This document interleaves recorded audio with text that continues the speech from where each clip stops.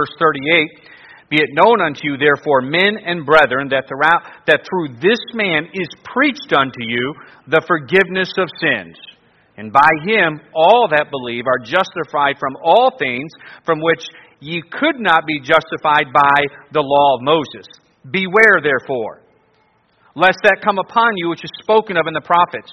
Behold, ye despisers, and wonder, and perish. For I work a work in your days, a work which ye shall in no wise believe, though a man declare it unto you.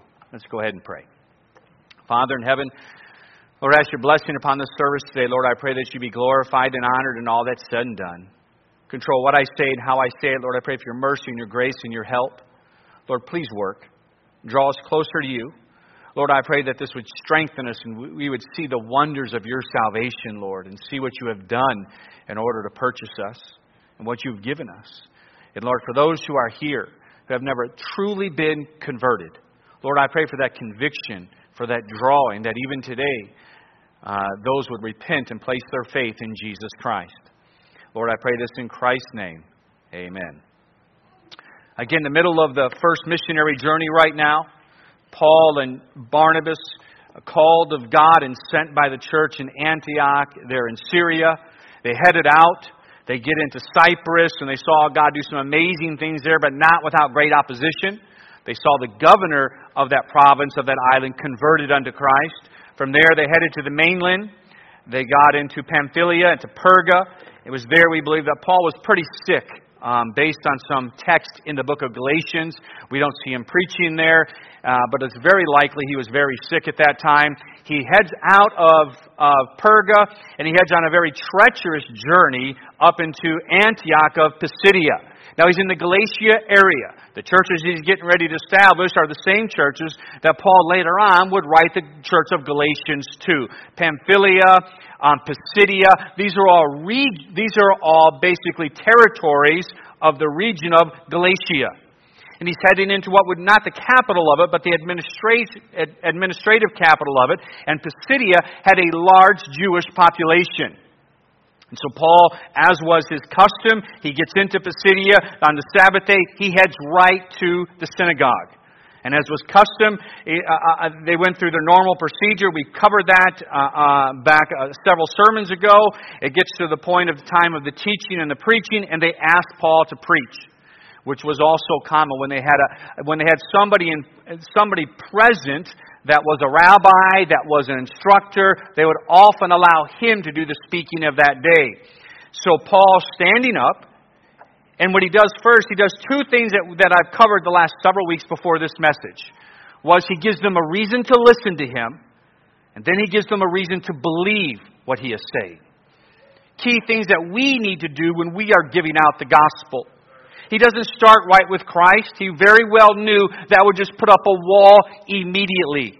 He's going to use some reason. He's going to use some deductive reasoning to draw them to a place that when he does mention the name of Christ, they will listen to him. So he starts off with the history of the nation of Israel. And God's dealing with them, God's sovereignty and his hand in that nation, all of it pointing to the Messiah. He gets to King David and how the Messiah would come through him. And from there, he changes from past to prophecy in his message, showing how that in Jesus Christ, he fulfilled all these prophecies. Especially, he concentrated on two areas, the crucifixion and the resurrection. Why is that? Because they all knew of Christ. They had heard of him. Many had traveled to Jerusalem during the when it was mandatory by law. During Christ's 3 years ministry, they knew he was well known. And so they were well aware of this man, Jesus Christ. But they knew he died. They crucified him. So he has to cover, well, if he's the Messiah, why did he die? And he gets into Bible prophecy in the Old Testament scriptures they would believe in, showing you, listen, we misunderstood. This is exactly what should have happened. That he had to die. He had to suffer. And he goes through all those verses in the Old Testament that were demonstrating what would happen on the cross with the Messiah. And then he got into the resurrection itself. And now we get into our text today. He has their attention. He has given them a reason to listen, a reason to believe. But they would have a great question right now. All right, Paul, let's say you're right. So far you have our attention, but then what we don't understand is if he was the Messiah, then what did he do? Because what were they expecting the Messiah to do? Establish a kingdom. It didn't happen. Rome is still in control. No kingdom has been established. So he has to address that. So if he is the Messiah, then what did he accomplish as the Messiah? He's getting ready to tell them far greater than what we ever imagined is what he accomplished.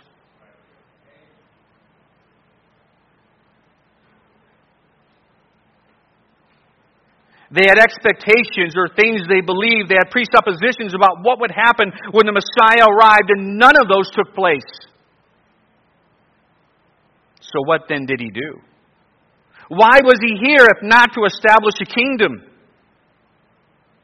It is true, no kingdom was set up, but what he did do was make the greatest kingdom in the universe accessible to all men. He did a work much more than just establishing some earthly kingdom. He provided an escape from an eternal judgment for all of mankind. So Paul will answer the two key things the Messiah did when he was here through his death and resurrection. And that is, number one, provide forgiveness. And number two, provide justification. And then he finishes with a petrifying warning that they had better heed. And again, the truth is, Christ did so much more than what they ever expected in their own teaching. Number one, let's look at this. He provides forgiveness of sins. Look at verse number 38.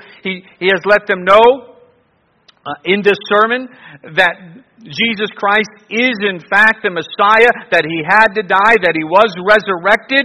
And right after He covers the resurrection, He says this: "Be it known unto you, therefore, men and brethren, that through this man is preached unto you the forgiveness of sins." This is just a tad important. The forgiveness of sins.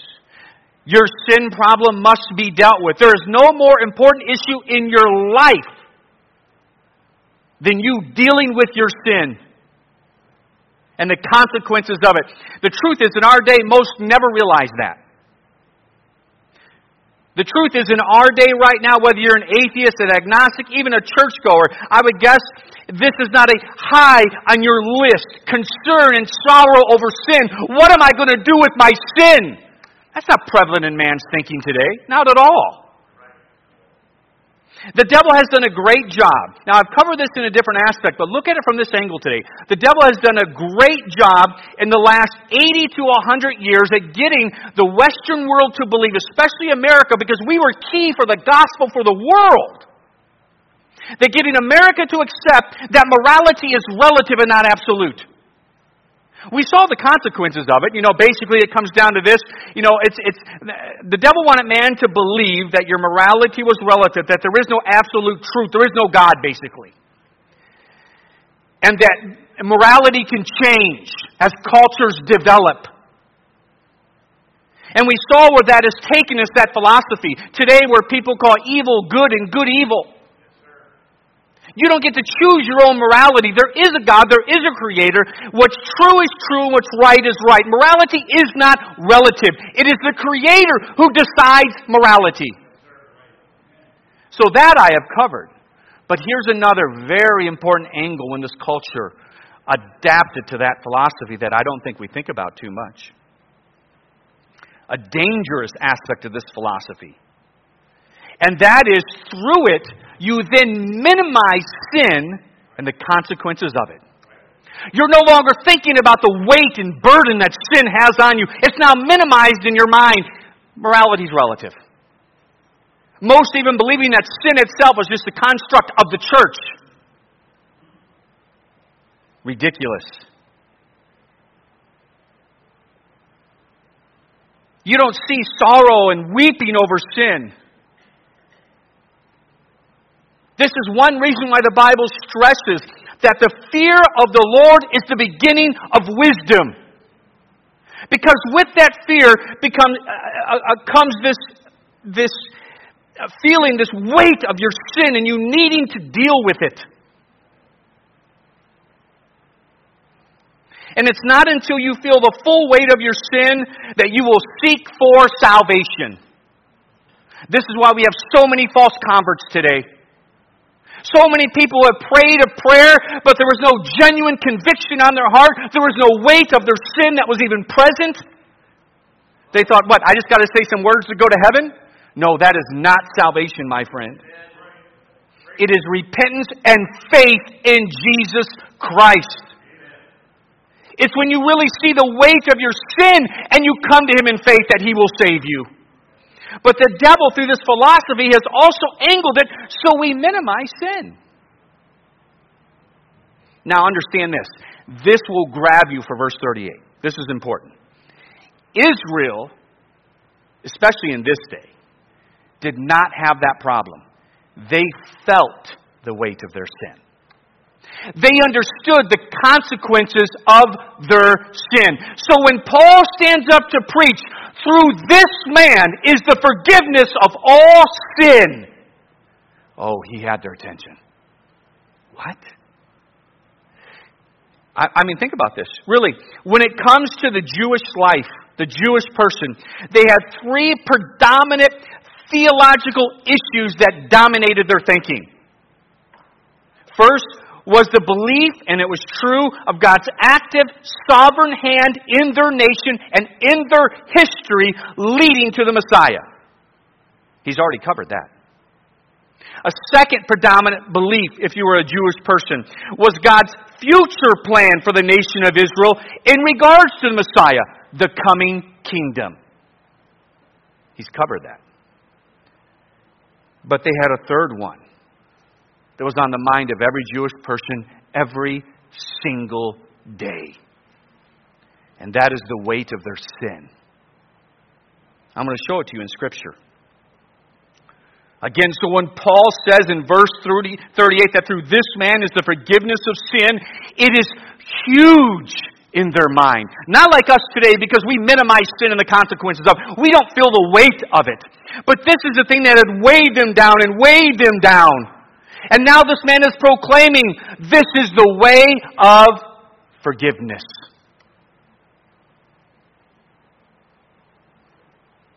I need you to see how profound this would be, this statement would be to a Jewish person who is sitting in that synagogue in Pisidia.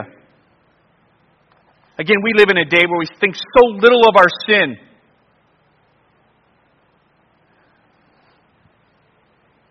The only way it seems people today think about their sin is trying to proclaim what they are doing is not sin. It is. You can think of it even in churches, even in good churches. We're seeing a direction and a movement trying to see how close we can get to the world. Trying to become more worldly and justified. Well, you don't have a scripture and verse on that. Even though you know it's the opposite of sanctification. It's the opposite of holiness. We have sin so greatly minimized. We're trying to see how close we can get to it and play with it instead of going the other way. We wink at sin. We don't weep over it. Men are not worried about a holy God and consequences. I mean, the philosophy of the world today is outrageous. They think, yeah, listen, there is no, your morality is up to you. You're free. Just don't hurt anybody. However, to the Jewish person, they were acutely aware of their sin, the weight of it, the consequences of it. Let's turn to some scripture. 2 Samuel. Turn over to 2 Samuel chapter 24.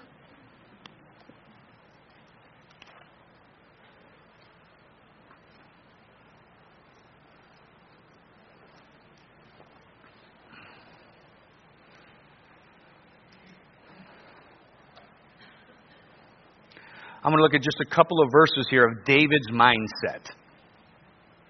I'm going to go to a few others very quickly. You don't necessarily have to turn there with me. I'm going to flip through them as quick as I can for time's sake here. But I want you to notice a couple of verses. This is when David was numbering the people and sinning against God. Notice David's heart here. Verse 10.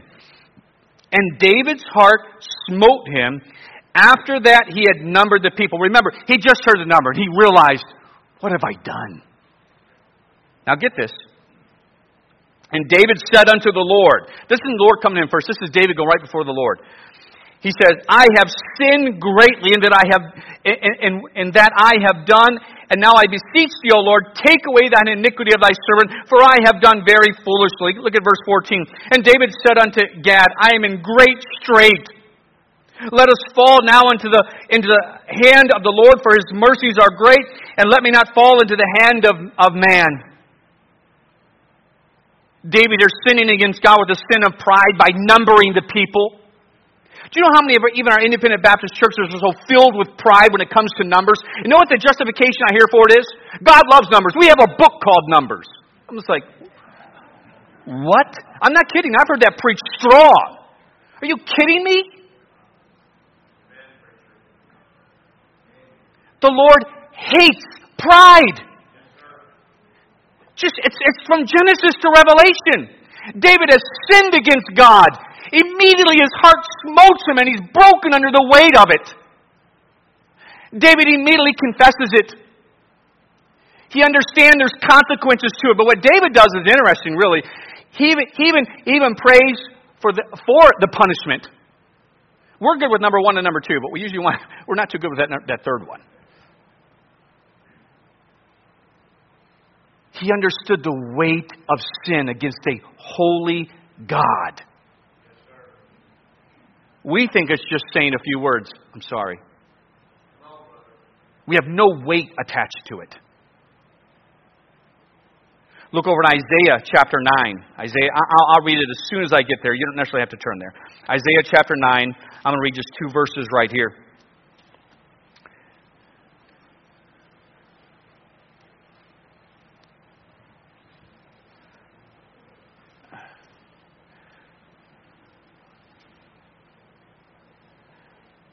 Verse 13. For the people turneth not unto him that smiteth, and neither do they seek the Lord of hosts. It goes on. Actually, that's not the verse. Let me go to another text. Or Psalm chapter 38. Psalm chapter 38. That's not the text I wanted in Isaiah. Psalm 38. Verse 3. There is no soundness in my flesh because of thine anger. Neither is there any rest in my bones because of my sin. You can see the psalmist under the weight of his sin. David, look at Psalm 51. We sing this. Psalm 51. David has sinned against the Lord. Look how the prayer starts. Have mercy upon me, O God, according to thy loving kindness, according to the multitude of thy tender mercies. Blot out my transgressions. Wash me thoroughly from mine iniquity and cleanse me from my sin. For I acknowledge my transgression, and my sin is ever before me. Against thee only have I sinned and done this evil in thy sight, that thou mightest be justified when thou speakest and be clear when thou judgest. You can just see the weight of the sin. It's not just a simple prayer, Lord, forgive me. He understood the weight and the consequences. You want to see it amazing? Look at Leviticus 26. Turn there. I want you to see this. Leviticus 26.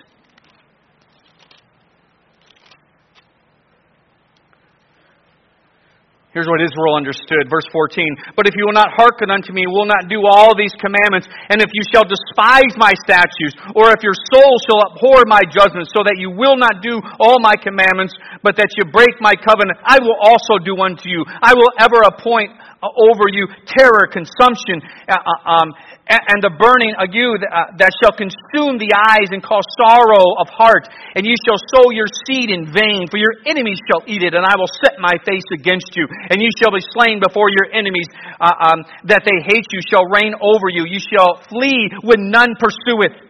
And if you will not yet for all this hearken unto me, then will I punish you 7 times more for your sins, and I will break the pride of your power, and I will make heaven as iron and your earth as brass. And it just goes on and on. They understood and had a sense of the weight and consequences of sin. They knew sin was not a minor deal before God. It was major how it displeased God. So they were constantly doing 2 things every day to deal with the weight and guilt of sin. Confession and sacrifice. Confession and sacrifice. Confession and sacrifice. Their life would be obsessed with this. It was a great burden. They would confess, they would offer a sacrifice, and when they would do so, think about this, boy, that felt good. Thank you, Lord. You know what the problem was? The next day. The next day, they sinned again. Another sacrifice. The weight is back. It's there. This was their life day in and day out. Day in and day out. Think of the weight. So now when Paul is saying, listen, this is what the Messiah did. He has provided forgiveness of all sins. Incredible. He leads in verse 39 at how he did that. Go back to our text. Acts chapter 13. So how is this even possible? Oh, this is getting ready to make so much sense to them. They're getting ready to understand perfectly why he died on a cross, suffering to be raised again the third day. Verse 39. And by him, Jesus Christ, all that believe are justified from all things, from which you could not be justified by the law of Moses. He's saying he provided forgiveness, and the vehicle with which that is possible is the doctrine of justification. The doctrine of justification means this, basically, to be declared righteous. To make it look as if you have never sinned. So he shows how God has made forgiveness possible. He shows that through what happened on the cross, his death, how his death was in fact the sacrifice that took away, as John the Baptist proclaimed what happened, the sins of the world. Did not he already preach in the same message, John the Baptist? Oh, yes, he did. They understood very well, without the shedding of blood, there is no remission of sins. They're hearing an answer for what their heart has been looking for. Why the Messiah came. And before that kingdom would be established, he would deal with the sin issue for all men.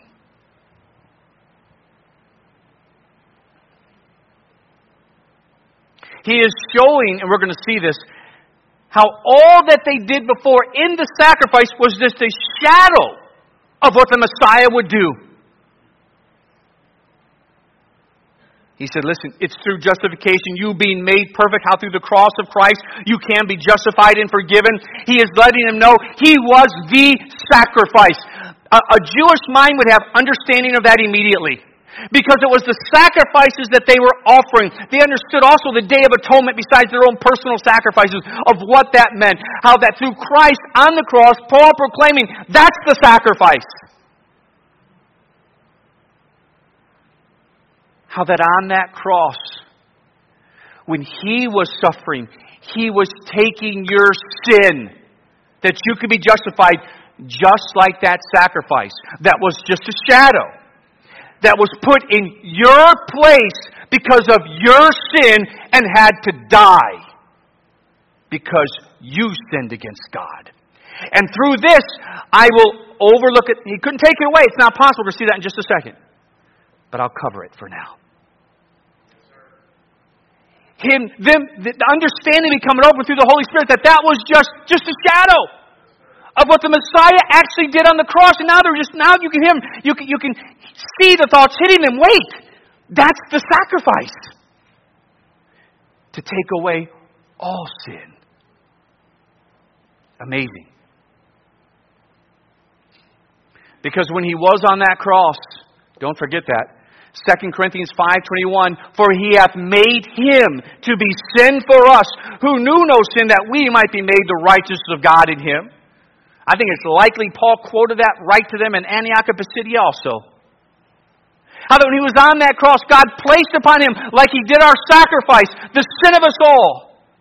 But now, what he does, which did not happen before, he can take the perfect life of his Son as a man and justify you through it. Amazing.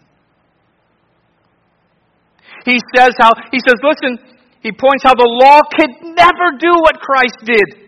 How the law was never meant as a means of salvation like we have believed. The law could corner you, it could convict you, it could condemn you, it could even cover, but it could never cancel sin.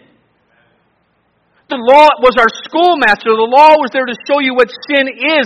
The law was there to show you, I need salvation. The law could never do what Christ did. Through Christ and what He did on the cross, and by my faith in His death, God no more sees my sin. Know what He sees in me now? The beauty of His Son. I am justified. His own Son righteousness applied to my life. The weight is gone. It's gone. It's gone. My vileness is gone before Him, and I have the righteousness of Christ. Now it gets greater than this. Look at Hebrews chapter 9. Go to Hebrews chapter 9.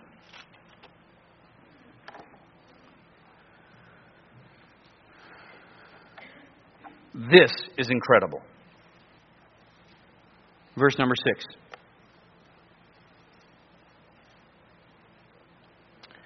Now when these things were thus ordained, the priest went always into the first tabernacle, accomplishing the service of God. He's referring back to the shadow, the sacrifices that were done. But into the second went the high priest alone every year. This is the Day of Atonement. High priest alone every year, not without blood, which he offered for himself and for the errors of the people. The Holy Ghost is signifying that the way into the holiest of all was not yet made manifest, while as yet the first tabernacle was yet standing, which was a figure for the time then present. It's a shadow. He continues, in which we offered both gifts and sacrifices that could not make him that did this service perfect as pertaining to the conscience, which stood only in meats and drinks and diverse washings and carnal ordinances, imposed on them until the time of Reformation. Well, what's the time of Reformation? Look at the next two words. But Christ. Get this. Become a high priest. Not only is He the sacrifice, He's the high priest of good things to come by a greater and more perfect tabernacle, not made with hands, that is to say, not of this building, neither by the blood of goats and calves, but by His own blood, entered in once into the holy place, having obtained eternal redemption for us all. For the blood and bulls and goats and the ashes of a heifer sprinkling the unclean sanctified to the purifying of the flesh, how much more shall the blood of Christ, who through the eternal Spirit offered Himself without spot to God, get this, purge your conscience from dead works to serve the living God. Look what He's saying here. It's incredible. He said, even so like another like figure, get this, that exact word used there, this is interesting. Know what it is? Parable. Same word we use for parable in the Gospels. He's saying what we did was just a shadow. It was just a parable of what was to come. It was a figure. He's saying that's not the answer. That was just the cover. That was just for right now, just waiting for that time of Reformation, waiting for God, the fullness of time to come, when He would send His Son to be the sacrifice of the entire world. And He made it clear, having once done this. What they have to do every day with their sin, every day, they had the weight of it. Every day, another sacrifice. They would sin again, another sacrifice. Each year, needing that Day of Atonement to take place. Now, it's done. With one sacrifice, sin has been taken away, and man has the capability to be justified. Incredible. And as verse 14 says, they can now have a clear conscience, which they never would before. He's showing how this is the road to salvation. And we see, he said, it's for all. It's for Jew and it's for Gentile. You cannot lose. That's why, isn't it amazing? Those people who actually believe you can lose your salvation. Listen, if that is you, you are so wrong. The very moment I put my faith in Christ, I have been given the righteousness of Christ in my life. When God sees me then, He sees the perfect life of His Son. And all of my sin has been judged on Calvary. You say, well, that means then you can just go live however you want, sin however you want to. No, it doesn't. I've been bought with a price. It in no way means that. Any person who says, you know what, I'm saved now, I'm just going to go live like I want to, I can't lose this, they're not even close to conversion. When you are converted, the Bible is clear. Therefore, if any man be in Christ, he is a new creature. There is a desire to serve God. And once genuine conversion takes place, it's true, it's there. That transaction is final. It's final. And as he said in verse 40, it covers all of our sin. And he gives the road to it too, doesn't he? Faith, belief. Salvation is by faith through grace in Christ. Now notice what he does to finish up here. He gives a petrifying warning. Back in Acts chapter 13, he says this in verse 40 and 41 when he finishes his message. He says, beware therefore, lest that come upon us which is spoken of in the prophets. Behold, ye despisers, and wonder and perish. For I work a work in your days, a work which ye shall in no wise believe, though a man declare it unto you. Interesting, isn't it? He gives this warning. It's astounding and it's terrifying. He is quoting from Habakkuk chapter 1 and verse 5, a prophecy that was given at that time. He's using that to provide a great warning to them about Christ and Him being the only way of salvation. How the shadow is past. How if you dismiss this, it will be certain wrath and an eternity in hell. So Paul goes to Habakkuk 1:5. Well, what was going on there? In Habakkuk 1:5 is a prophecy. The prophet was telling them, listen, God is going to send the Chaldeans, and He is going to judge us. That magnificent temple is going to be destroyed. That's what's going to take place. It's going to happen. Yet, of course, when they heard this from the prophet, they didn't believe it. What? You got it. You think God's going to destroy this temple? Do you understand God is the one who had it designed? Do you understand God is its protector? And the prophet is saying, no, listen, you need to hear me. If we don't repent, judgment is certain, the temple is gone. Yet they would not believe. They wouldn't hear it. They thought there's no way this gets destroyed. Even though it is predicted by a prophet of God, they would not believe it. They thought, no way this is going to happen. You despisers, and wonder and perish. God will do a work which you shall in no wise believe. Is that not true of our day? Think about this. Now, Israel was wrong. Judah was wrong. God did send the Chaldeans, and it was destroyed. Even though they didn't. And God said, you're not going to believe this. Nope. Think of people today. They hear the preaching, they hear the warning, yet they despise. They will not believe. They say, God's not going to throw me in hell. Come on, what's wrong with you? God, I am basically a good person. There is no way God's going to throw me in hell. They hear the warnings over and over, but it just leads them to despise and in no way believe. Isn't that the common thought today? Either there is no hell, or God certainly wouldn't send me to hell. The most dismissed doctrine of the Bible is the judgment of God. People don't want to believe it. That's not going to happen. Just like Israel. He said, just like Israel, just like them at the temple, they thought, surely God's not going to do that. So many people believe that today when it comes to hell. They think, no, listen, God's not going to send me to hell. You are so wrong.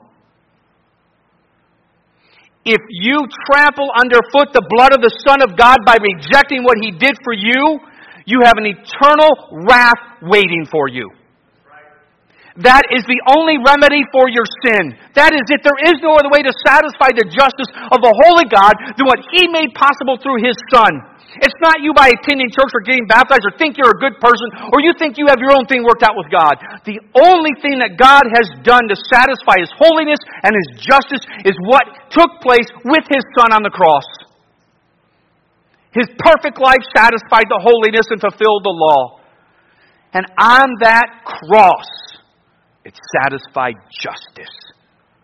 And it is through His love and His grace that it is made possible to all men. And if you choose to ignore that, just like Paul said, you face certain wrath. There is no other remedy. It will take place.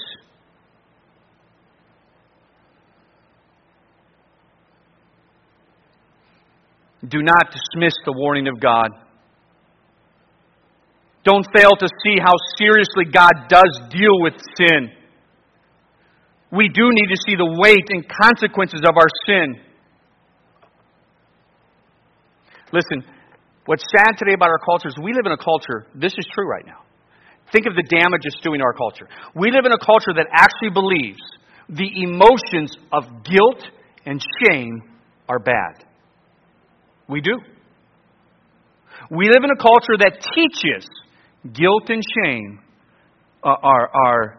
those are emotions we need to get rid of. No, they're not. God has given those emotions for a great reason. To drive you to Christ. Do you understand that when you sin, you should feel shame? You want God to give you that emotion. You don't want that emotion to go away in your life. You want guilt and you want shame, so you'll turn to Him. You just want to head down the road to destruction and just... Listen, the judgment and destruction that God talks about are real. It's not a fairy tale. Even though, as it says, and you will in no wise believe it. But it's certainly coming. It's certainly coming. With heads bowed and eyes closed.